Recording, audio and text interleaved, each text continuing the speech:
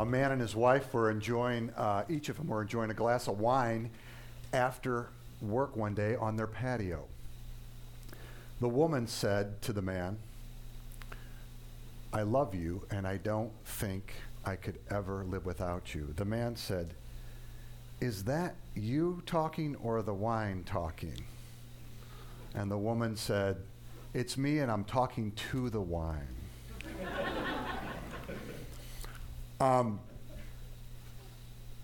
I'm an abstainer, just so you know, and this message isn't about alcohol. But I want you to know I love that story because that woman was so passionate about wine. She loved wine. What's a fun conversation is when you get together with people is, what are you passionate about? A lot of times you don't even have to ask that. People are already kind of letting you know what they're passionate about. Russ is passionate about the Green Bay Packers. And I think that I have a lot of friends like that, and I see why. But everybody kind of wears their passions in some way, shape, or form, and it's easy to pick up on them if you got your radio antenna up. Fun conversation. What are you passionate about? Now, we're in church. I want to ask you that question. What are you passionate about? Because we're in church, you'd be tempted to lie. Because we're in church, you'd be tempted to say, I'm passionate about God, I'm passionate about my family, I'm passionate about, serving, all the different things that you might be tempted to say because we're actually in church. But if we could spend some time together, you would see what I'm passionate about, and I would see what you're passionate about, regardless of all the different ways that we do this, but with what I call 3 C's. If you know somebody's 3 C's, if you see these 3 C's active in their life, I would argue that's what you're passionate about. These 3 C's tell us what people are passionate about. The first one would be your calendar.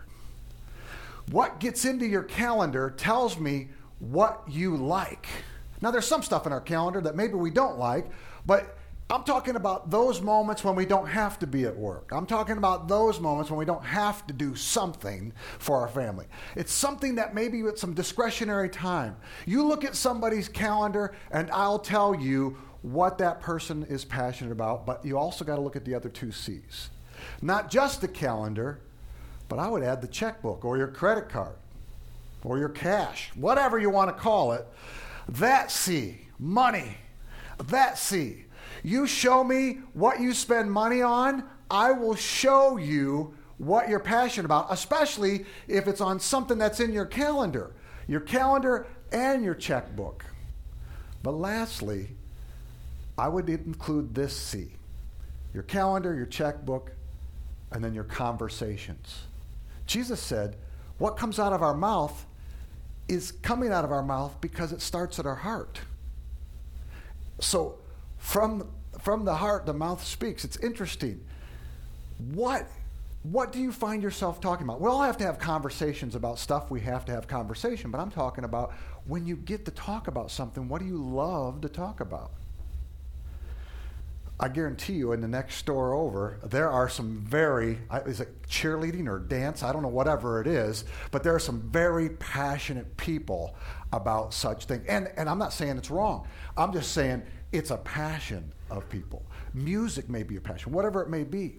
But, let's just pause for a moment just to see what the 3 fake answers were. God, my family, right? Those kinds of things. Do those even make it into your checkbook? Do those even make it into your conversation? Do those even make it into your calendar? Okay, I'll give you the calendar because you're here at church on Sunday morning. All right, I'll give you that one. All right? But what about when you're not here? Does time with God make it into your calendar? You show me what those 3 C's seem to indicate about you, and I'll show you what you're really passionate about, not what you think you're passionate about. Because this is what we do all the time. We always say, I know what my priorities are, but then guess what? We never date our spouse. We say we're passionate about, this particular person in our life. Or we say we're going to, really invest in our children, and what happens? Just life takes us over. I want to challenge you to think about what you're passionate about. Maybe the question, though, isn't just what we're passionate about. That's a fun question. So if you're asking questions today when you go to lunch, Hey, what are we passionate about? Well, here's a better question. What would our 3 C's say we're really passionate about? Follow those things and see if you can say, yeah, this is what this is saying about us. But here's a better question, if you ask me. And the reason I say it's a better question, because if you're a follower of Jesus Christ, are you ready? Watch this now. If you claim, maybe you don't, but if you claim to be a follower of Jesus Christ, maybe the better question isn't what I'm passionate about. Maybe the better question might be is, what does God want us to be passionate about? Well, you think, well, that's interesting, but what if what I'm passionate about and what God's passionate about are 2 different things? Isn't that fascinating? Right away, we like the kind of Christianity, I want you to hear this, we like the kind of Christianity that lets us do whatever we want.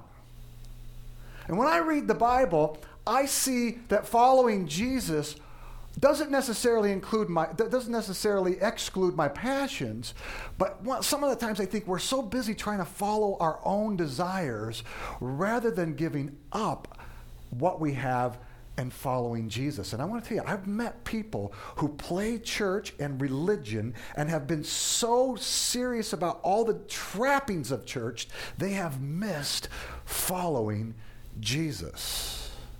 That can happen to any of us. Churchianity is alive and well. Following Jesus, not so popular because he's not worried about your best life now. He's not worried about you. This is what he wants. So many people, this is American Christianity. Watch. This is what we've done to it. We've perverted it. It's weird. God, I want to do whatever I want, and I'm just going to add a little bit of you into it. I'm just going to bring you into it, especially the more spiritual it sounds, the better off it is. I get to do whatever I want. Well, I just want to challenge you to think about this for a moment, because God is God, you and I are not, and it's a beautiful day when we understand that asking God to bless our plans, this is what we do. Here's my plans, God, I want to do X, Y, Z. Bless me, bless me, bless me. And God says, well, listen, I don't want to be in your plans. I want you to be in mine. And by the way, if you ever scrap your plans and get on board with mine, you'll be surprised how much joy you have in your life. You'll be surprised how much passion you have in your life. You'll be surprised how all of a sudden God begins to transform all your C's, and you say, what was I holding on to begin with? I've got great news for us. God has not left us wondering what he wants us to be passionate about today. Are you scared to know now? Like, well, how much is this going to cost me? It's going to cost you everything. It really will. Because that's what it means to follow Jesus. Watch. Mark chapter 12. Mark chapter 12. In Mark chapter 12, it is the last week of Jesus' life. He's in Jerusalem, and they want to kill him. Who's they? Sinners? No. Who? Religious people. Watch out for those religious people. They want to kill Jesus. And they are sick and tired of him, man. He is really challenging them. He loves them like crazy, but they want to kill Jesus. And look what it says in verse 28. One of the teachers of the law, and these are these religious people. It's fascinating because if you want to read a great chapter, Mark chapter 12 would be an awesome chapter, because all these different people are taking their shots at Jesus. They're trying to trick him so that they can kill him. That's really what they want to do. They're trying to trick him. And so they're asking all these weird questions, and Jesus, by the way, never get into here's a little tip today, never get into a theological debate with Jesus, because he will chop you off at the knees, man. He wrote the Bible. He understands the Bible. And I'm telling you, with our human understanding, we won't. And look what it says. One of the teachers of the law came and heard them debating. Pause. I just think we need to get back to debating. Here's how it works on Facebook. I think this. Well, I think this. Well, you're an idiot. That's not debating. We've lost this whole idea of how to debate. You debate ideas, and you don't attack somebody's character ad hominem, because you want to figure out look at their viewpoint for a moment. And I love that Jesus debated. See, in this culture, we don't know how to debate. Anybody who debates is intolerant. I'm like, well, what if you're really searching for the truth? Let's just have a conversation. You take your side, I'll take mine. Let's just figure it out together, right? Jesus is debating.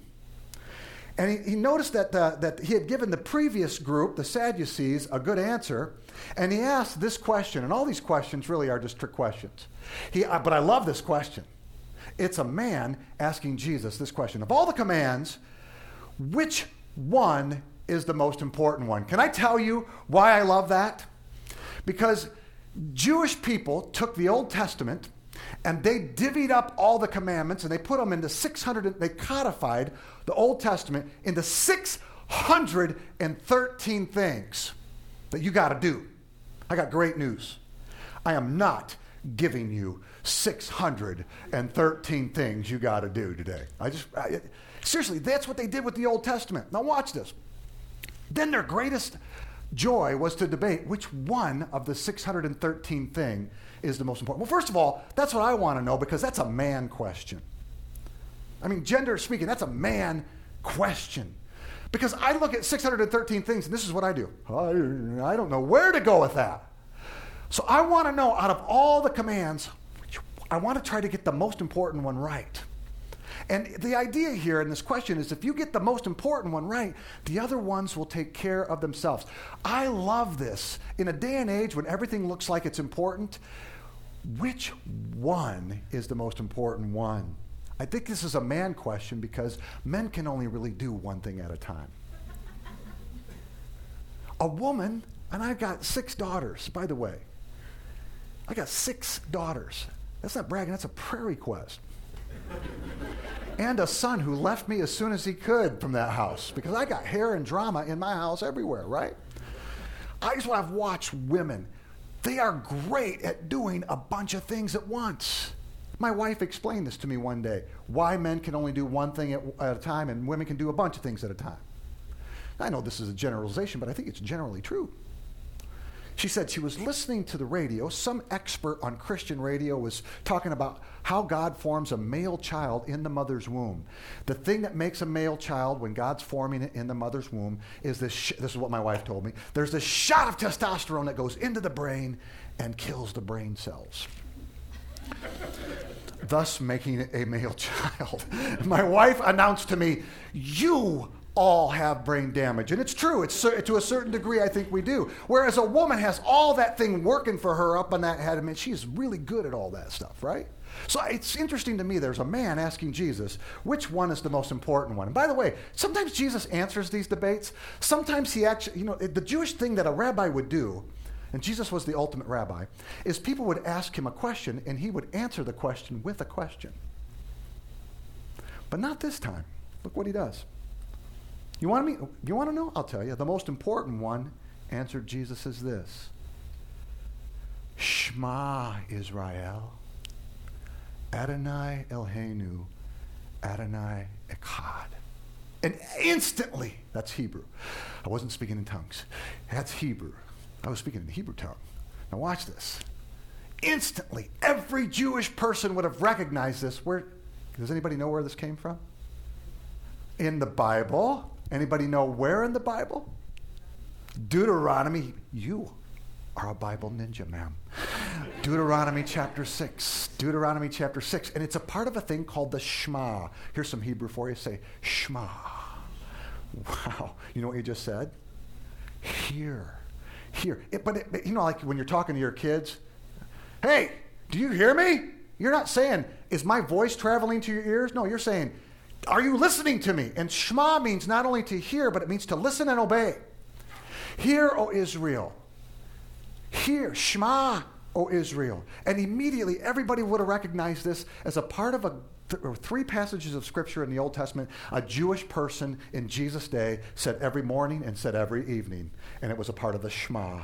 2 in Deuteronomy, 1 in the book of Numbers. They had memorized this since they were little kids. This is that's when a Jewish baby was born, the first words whispered into that baby's ear. Brand new baby. The rabbi pulls the baby close and whispers, Shema Israel, Adonai Eloheinu, Adonai Echad. And from that moment on, that kid hears these words morning and evening, and then as they grow, they recite this passage morning and evening, every day of their life. It was their mission statement. It was the Jewish mission statement. It said, this is why we are here.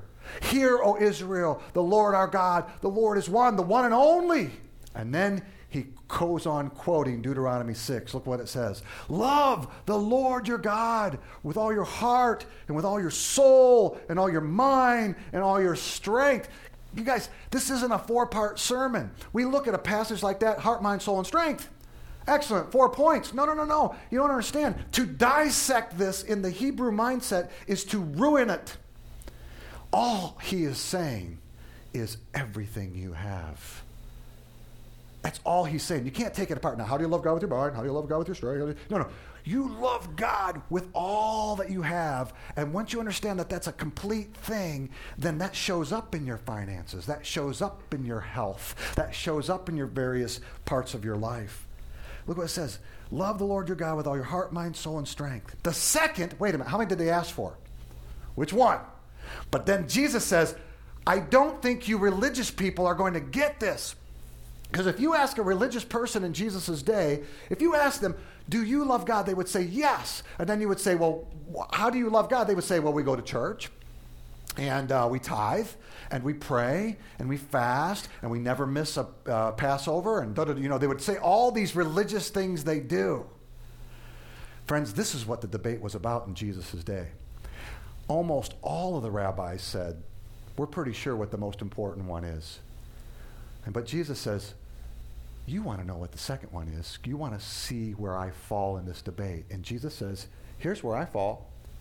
The second is this. Look what it says. Love your neighbor as yourself. This, my friends, is not from Deuteronomy. This is Leviticus 19:18. Jesus, watch what Jesus does. He called this stringing pearls. Rabbis would do this. They would find a verse that talked about loving God with all your heart, mind, soul, and strength, and then they would reach over to another part of the Bible and they would grab another verse that explained what that meant.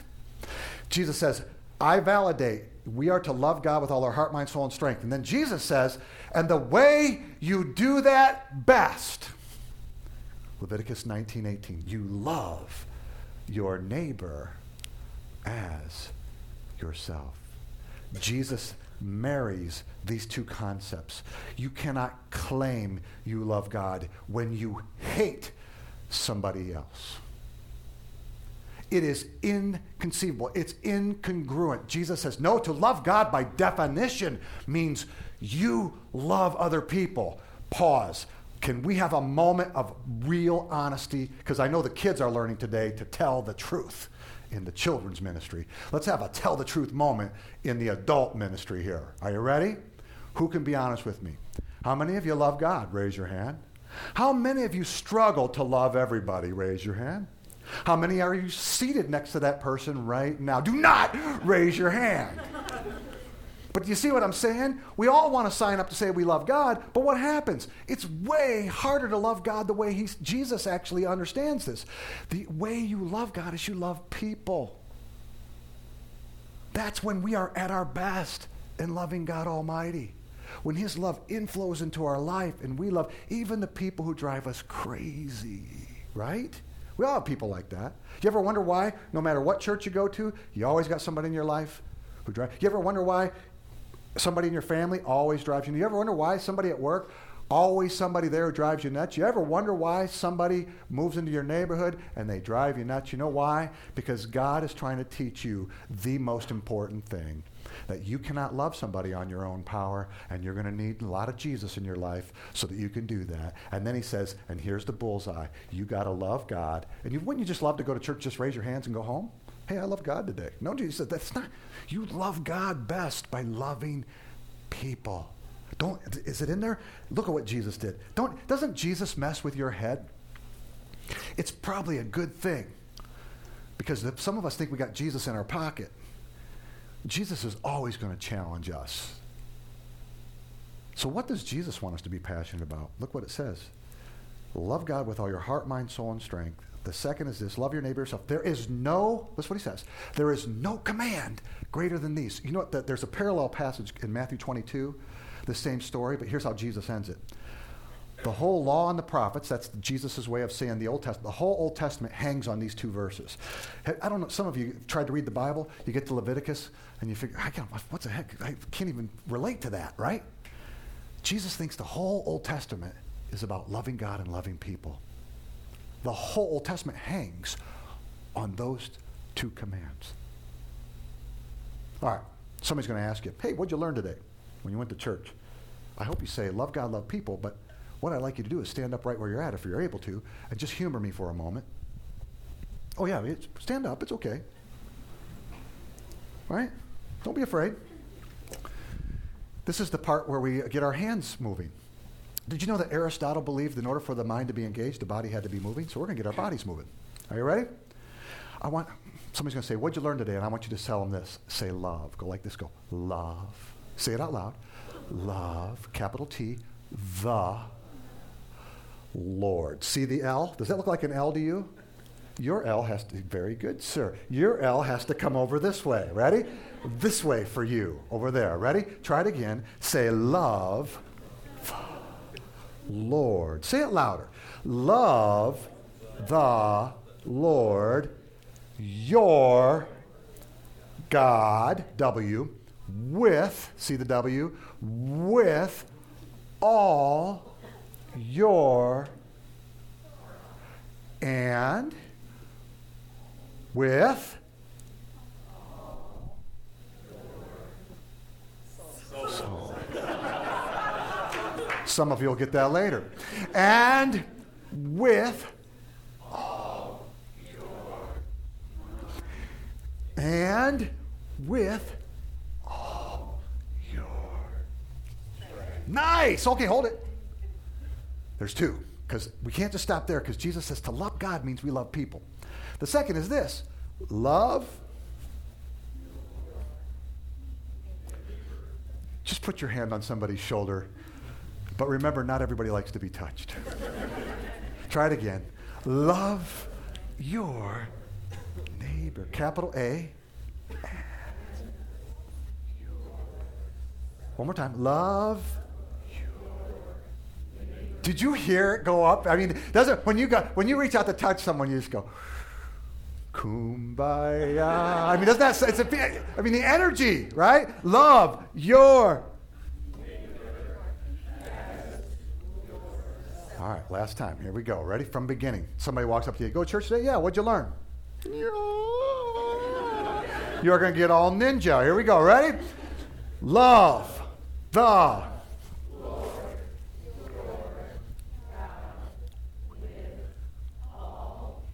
good. And with all your soul. And with all your mind. And with all good. Love.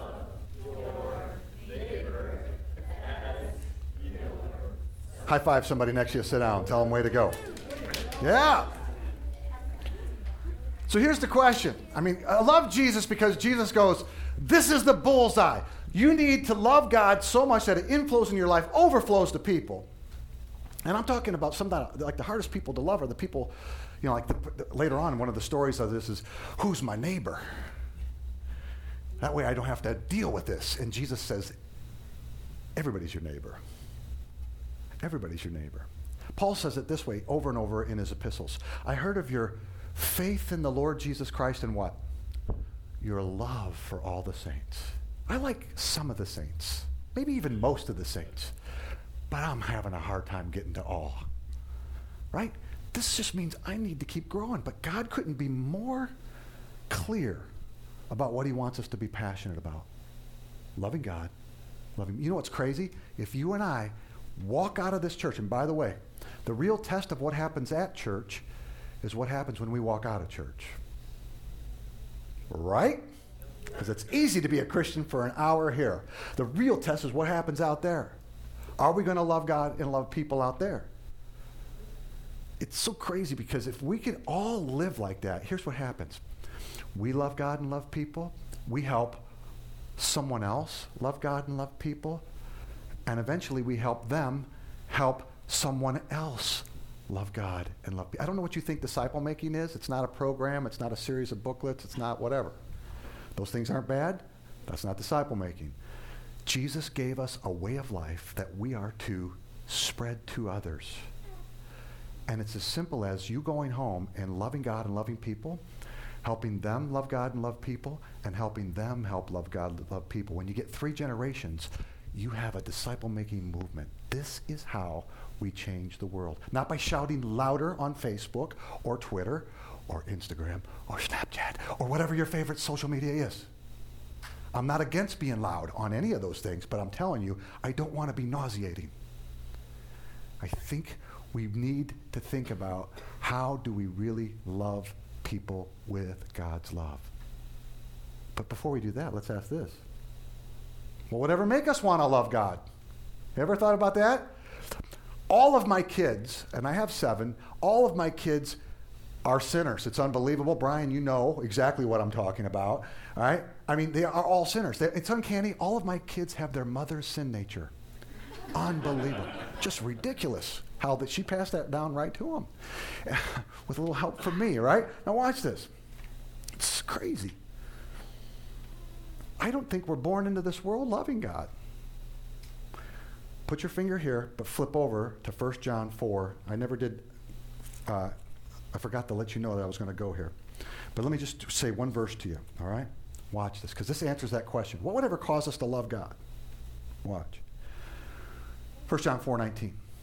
We love, can you finish this for me? We love because he first loved us. Say it with me.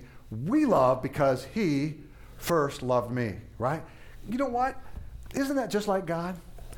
I'm here today because if it weren't for God, I would either be dead, in jail, at a minimum hung over, at a minimum today. And when I think about how God got a hold of me and how he loved me first, there's only one thing left to do. And you know what that is? That's to love him back. And I'll just give you a little glimpse. Someday I'll come back and tell you the whole story, but I'll give you a little glimpse. I'm here today because of a mother. Well, duh.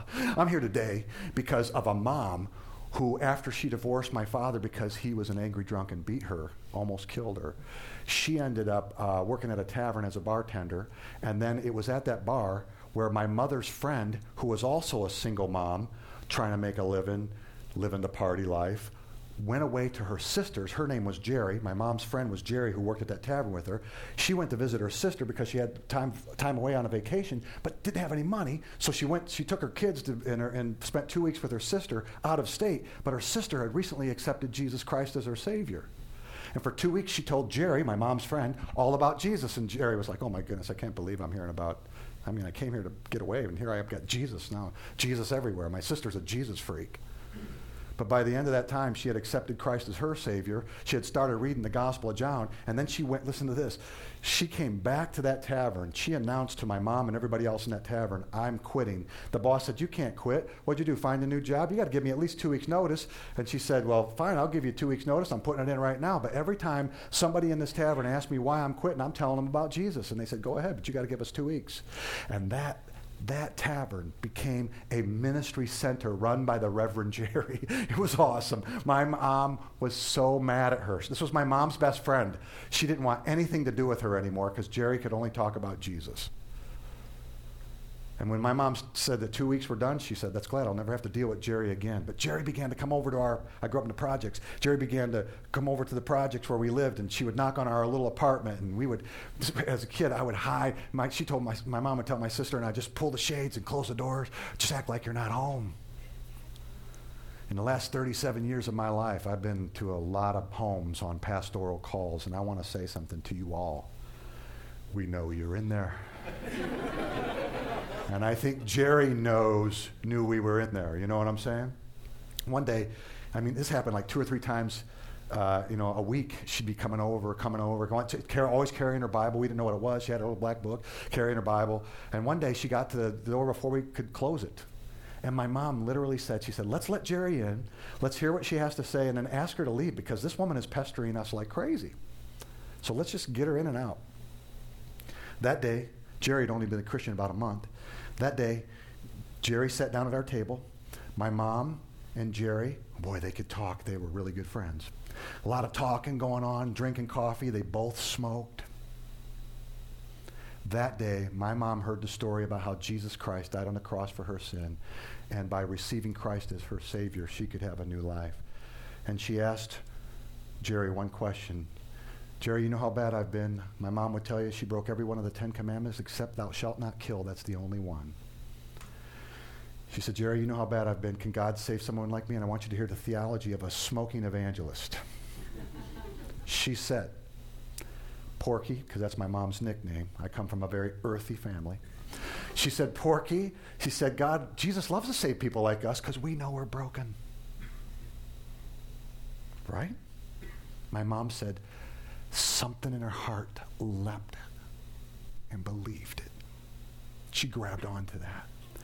I'm here to tell you, these many, many years later, I know where my mother is this morning.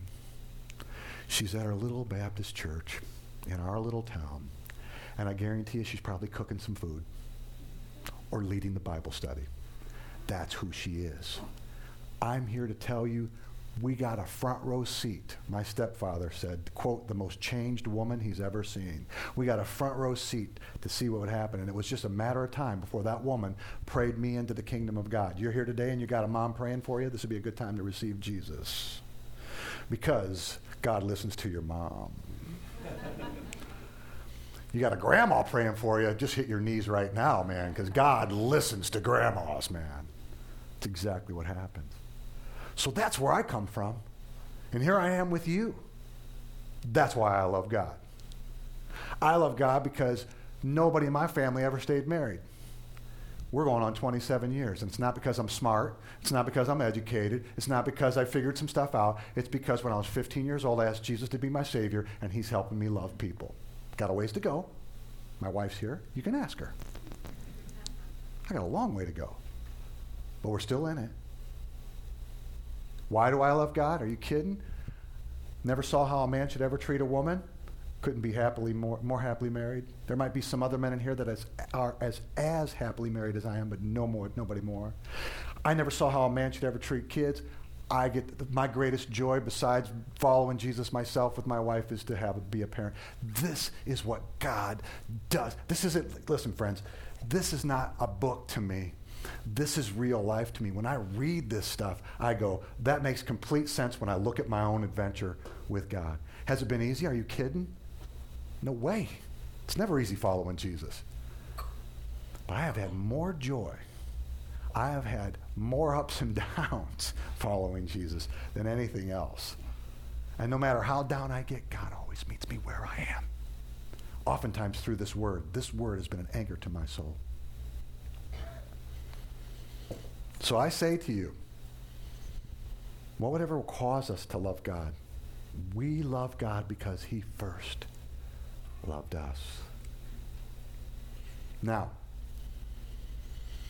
I have a challenge for you. I think in your bulletin, and I'm going to see right here, I think in your bulletin is a little card. Yes, you should have one of these. If not, there's some over there when you leave. I would like everybody to grab their little card, and if you have the slide of the Disciplemakers prayer, I would love it if you would put it up there right now. I'm going to close with this challenge, but let me show you what you have. You have a thing called the Disciplemakers prayer. What if all of life was a missions trip? Well, I think it is. And what's the mission? Love God and love people. And if you do that well, you make disciples. It comes from 7 different passages. See the 7 passages at the top? So if you would like to do something with your family, you'd like to do something in your marriage this year, take some time to read these passages and try to find out where the prayer actually quotes the scriptures. But I'm going to challenge you now for the next 21 days. Yes, the next 21 days. I challenge you to carry this card with you and pray it as oft as you can for the next 21 days. My kids can pray this prayer without looking at it because for years now, we've prayed this prayer on them before they left for school. We've prayed it around our dinner table. I want to encourage you to do this. Let me read it to you, and then I'm going to have you pray it, and then Russ is going to come up and close us out. we'll take the offering and close out. Look what it says. It says, Heavenly Father, thank you for giving me a disciple-making way of life in Christ Jesus. That's a quote from 1 Corinthians 4:17. As I go through every part of this day, see, it's not just a Sunday thing. It's all time. As I go through every part of this day, help me to love you and love the people who cross my path, starting with whom? Your family. It never ends with your family, but it starts there. Don't let me miss the adventures. See, I think when you follow Jesus, everything's an adventure. Some of it's a scary adventure, but it's an adventure nonetheless. Don't let me miss the adventures you're sending my way to live and speak the good news. If you love God and love people, eventually you always get it. And I mean this. I can't think of a single time when you haven't had a chance to speak about it. But you got to lead with the love. You got to lead with the love of God and the love of people. And when you do that, people want to know what makes you tick, and you get to speak about Jesus too. Draw my heart, as we go through our day, draw my heart to you, God, always to you, and to specific people you want me to pull close for Jesus-like disciple-making friendships. It's just being friends to people that changes the world. Jesus chose 12, he pulled them close, and they became his friends, according to John 15. By your word and spirit, this isn't self-help, by your word and your spirit, transform me into a follower of Jesus who loves you and then overflows love for people and makes disciples. And what? Who make more disciples. What's a disciple? Someone who loves God and loves people. And you multiply that over and over and over again. And that's what ad infinitum means. It's Latin for over and over again without ever stopping. It takes over the world. 2,000 years ago, Jesus discipled some people. Here we are. It takes over the world. Christianity is spreading like crazy everywhere. Not so much here, but everywhere else. Isn't it interesting? So if you go leave that prayer up there, I want you to pray this with me out loud right now, and I want you to try to pray it from your heart, not just, you know what I'm saying, not just like recite it. And then I'm just going to walk off and I'm going to challenge you for the next 21 days to pray it together with somebody. Pray it tonight before you go to bed. Pray it before you send the kids off to school. Pray it before you go to work. Pray it at lunchtime.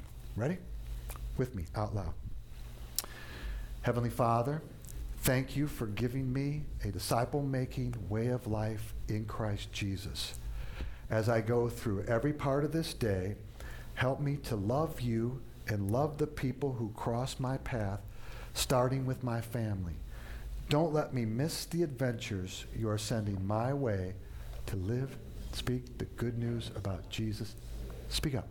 Draw my heart to you and to specific people you want me to pull close for Jesus-like disciple-making friendships. By your word and spirit, transform me into a follower of Jesus who loves you, loves people, and makes disciples, who make more disciples ad infinitum. In Jesus' name, amen.